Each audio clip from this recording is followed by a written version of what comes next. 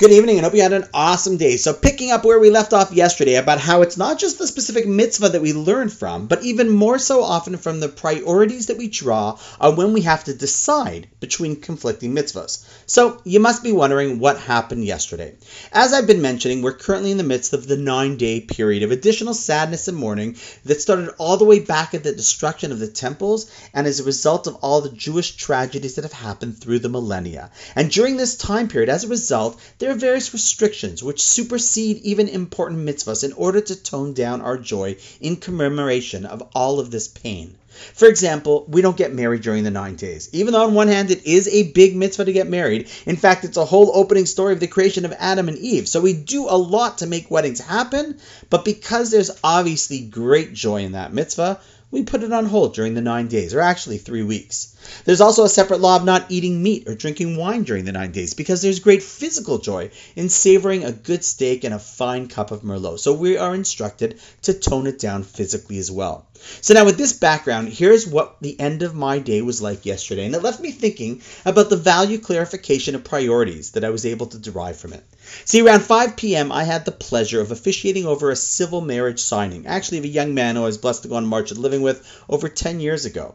But because of the 9 days, this was obviously not the Jewish ceremony part of the wedding, which according to Jewish law is really what creates marriage. The civil docs are just a way for a couple to share taxes or change their names. However, they needed to sign these civil docs for some specific reason, and so I thought how it actually makes sense not to have weddings during the 9 days in order to tone down during this period. After all, if we're trying to really commemorate and respect the thousands of years of Jewish persecution, starting with those temples until this very day that we see here, then not just going on our merry way and marrying is an understandable sensitivity.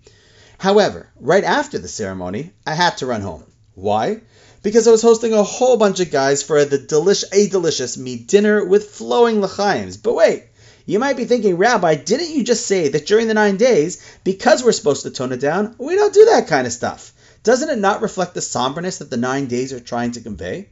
So here's the deal. There's a halacha that while toning down one's meat and wine consumption is a Jewish law during the 9 days, there is a conflicting law that overrides it and says if you're eating and drinking those things because you're making a siyum, a celebration upon completing a tractate of Talmud, a significant portion of Torah learning, which I had just done, then it's okay. You can eat and drink as you like in celebration. So what I did was 100% permitted. I mean, after all, I'm a rabbi. I hope it was. But then it got me thinking, if nothing trumps the 9 days, I get it. But once we're saying that the joy of finishing a serious commitment of learning trumps those 9 days, why doesn't the really important goal of marrying Jewish, especially in a day and age like ours, where over 50% are marrying out and so many people are finding it hard to find their bashert? Can't we make wedding exceptions during the 9-day period as well? Why is it that one of these events overrides the 9 days observances and the other doesn't? What should we or could we learn from that? So perhaps, what one can glean from this is that perhaps according to Jewish law, there is actually nothing more important than constantly learning and growing.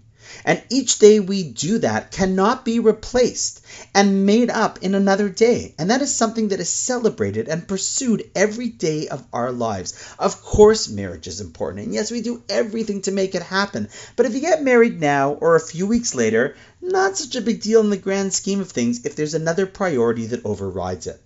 But do you know what is a big deal? If a day passes and you didn't learn something.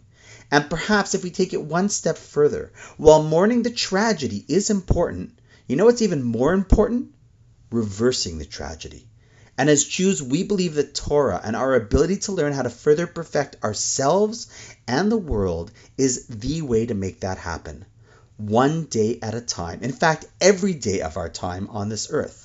So the completion of a significant portion of learning is such a reason for celebration that it cannot be pushed off to a later date, and it supersedes the mourning period that we're in. And so we keep on learning every single day. What an amazing lesson of priorities, and an awesome lesson of what's really important. And on that note, wishing you an awesome night, and I look forward to seeing you tomorrow.